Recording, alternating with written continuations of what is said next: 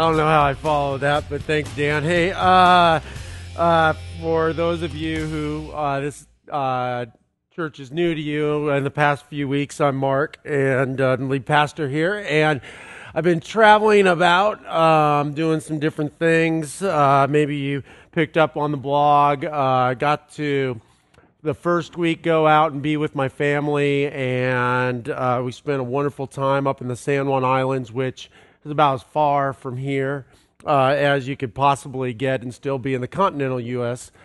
Just beautiful, and just had a great time to commune with God and hang out with my family. And then the next week, I got to ride my bicycle from Seattle and up through the Olympus National Forest and down the Washington and Oregon coast, and just met some really interesting people and just had a great time. First couple days were just absolutely gorgeous, and just was thinking and praising God. And then the next 2 days it was low 50s and raining, and did about 160 miles in that. And I was trying to praise God, but I may have come up just a little short on that part. And then the next few days was just awesome. I got to go surfing unexpectedly, and we're just riding along, and there were some great waves, and saw a surf shop and went in there, and they were renting some good boards, not those spongy boards that they usually rent, but some good boards. So I got to go out there for about 4 hours, and that just refreshed my soul. It was like being baptized all again, and just things were great. And then I got to ride into Portland. I got to spend a week with some of the greatest thinkers out there right now. We just had so many great conversations. And on Friday, I jumped on the MAX, which is the public transportation in Portland, and went to the airport and flew all night in a red eye, and then I got to ATL, Atlanta Airport, in the morning. And I would imagine everybody here has been to the Atlanta Airport, right? ATL? Yeah, I mean, it's kind of weird. I mean, like, when you die, wherever you're going to end up, you got to go through ATL, right? I mean, there's just no way around it. And I was tired and a little bit grumpy, and just kind of going through the motions. And I get there and I get up to the ticket counter, and you know when you go to the airport, I mean, it's madness. You gotta find parking if you're going there fresh, and then you gotta wait in a whole bunch of lines, and then you get to talk to somebody, usually somebody who's is about as cheerful as you, right? And then you get to go through the security check and have an encounter with TSA agents. That's always fun. In fact, I was going through the line, and the lady ahead of me, she had some homemade blackberry jelly that was made. And there's blackberries all over the Northeast, and she had met somebody who'd picked them and made this jam, and the TSA agent confiscated her jelly.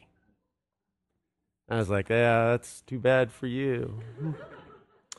Then it came up to me, and they said, can I open your bag? And I'm like, yeah, sure, no problem. Like you have a choice, But they say it like you have a choice. So, and I played along, and sure, and they're all like, oh, you have peanut butter.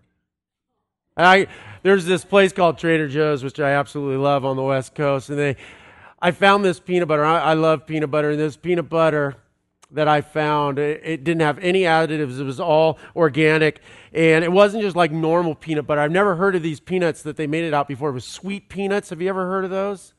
No, I hadn't either. I was like so excited, so I got this peanut butter and I put it in my bag, and I was ready to bring it home and everything, and TSA agent took my peanut butter. See, that's what I said to him. the lady, and I said, you just want a sandwich. The next person's going to have bread, and there you're going to take it and make up something. It's like, come on. Has there ever been something blown up by peanut butter? I mean, that's something else entirely. But I had that wonderful experience, them taking my peanut butter. And then I could, the flight was totally packed, but I heard that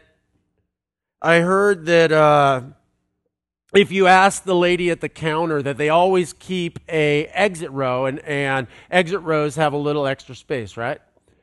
And they always keep one of those reserved with Delta. I didn't know that.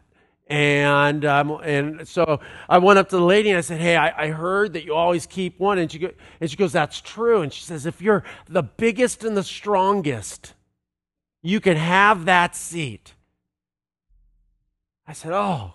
And I gave her the biggest, fakest grin I could. I mean, this is a place where faith, authenticity, emerging culture meet. In the airport, all bets are off. I'll give you the fakest. I'll be whoever you want me to be to get the exit row. I'm just saying. So I sit there and I go, you will not meet a bigger, stronger, or nicer guy than me. And she looked at me, and then she does this. I'm like, why is she looking at my bald head? What is she doing? But she looks right over me, and I look behind me, and freaking Bull, the night cooler guy is standing behind me, and I'm like, oh, I'm losing it, huh? She goes, yeah. So I'm like, all right, whatever, and I go over and I sit down, and I'm traveling by myself, and I'm sitting there, and I have all these bags, and I mean, that's a whole nother story, and I need to go to the restroom, and that announcement guy is saying, you got to take your bags, you don't leave your bags, or we may search them, and in the process of searching, they may get destroyed. I'm like, oh. So I'm like sitting there, and I'm stressing about okay.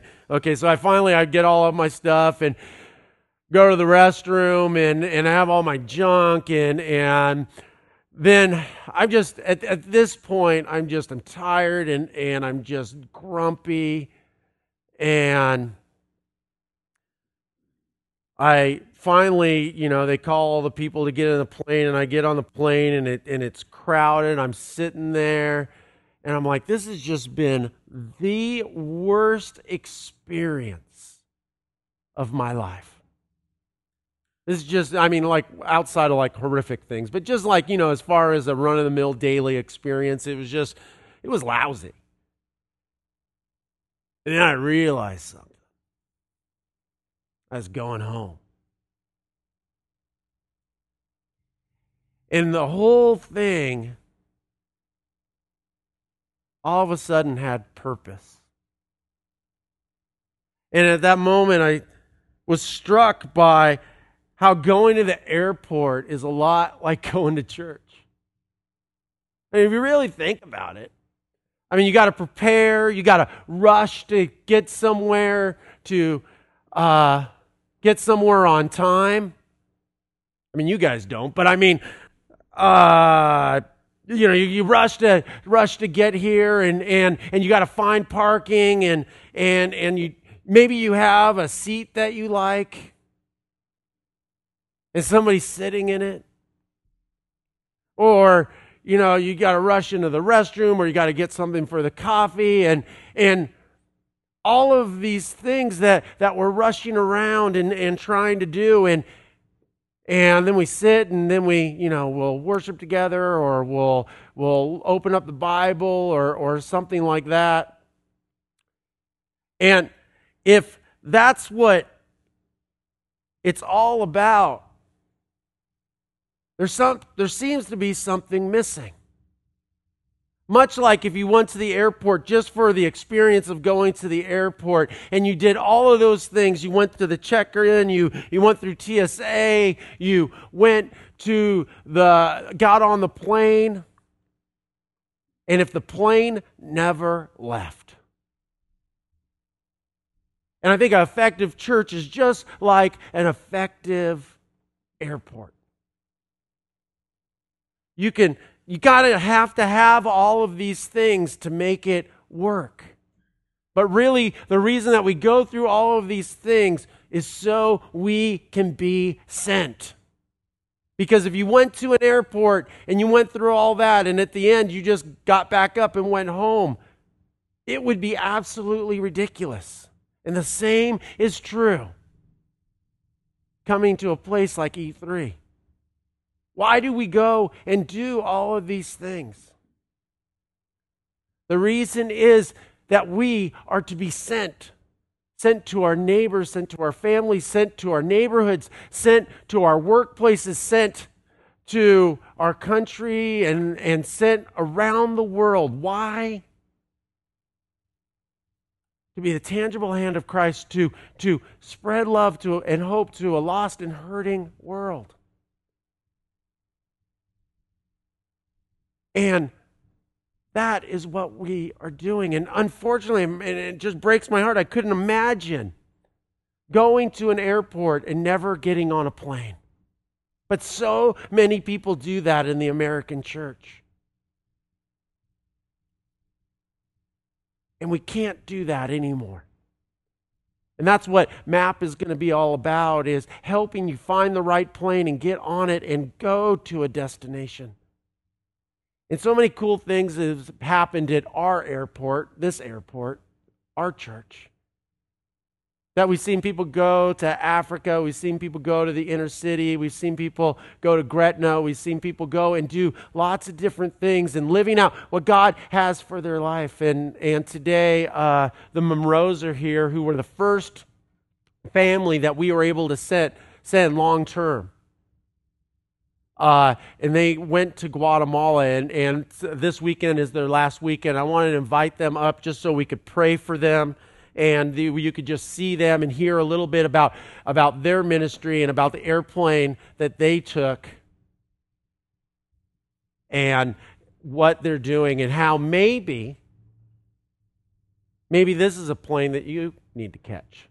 So welcome Lloyd and Melanie. Thank you, Mark.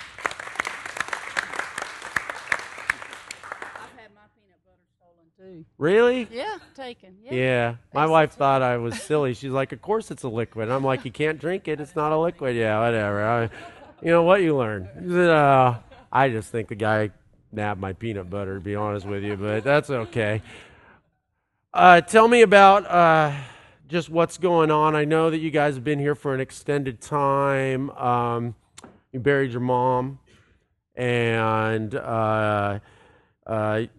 you've gone through a lot of process, and somebody from our community, Dave Burns, has been down there, and you're going back. So tell us about what's on your heart, how we can be praying for you guys, and what we can be doing to support you.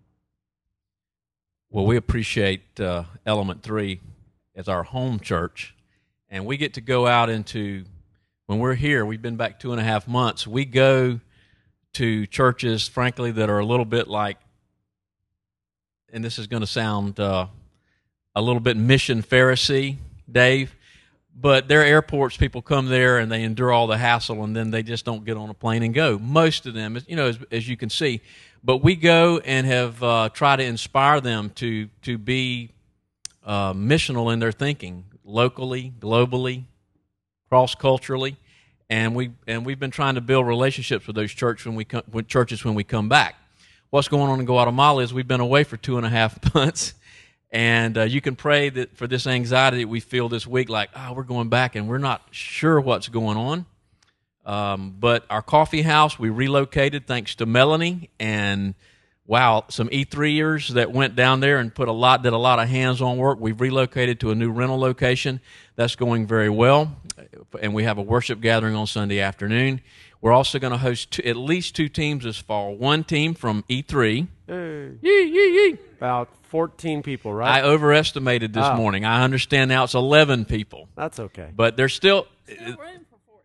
Still room for 14, as Melanie said. Maybe Matthias is here. It's not too late to join the team. Carl and Lauren may strangle me for saying that. This is the first team in recent years that our lead pastor Mark, has not led, and that's a blessing that some other people are going to step up. Not that he did a great job keeping it going. It's a blessing for me too.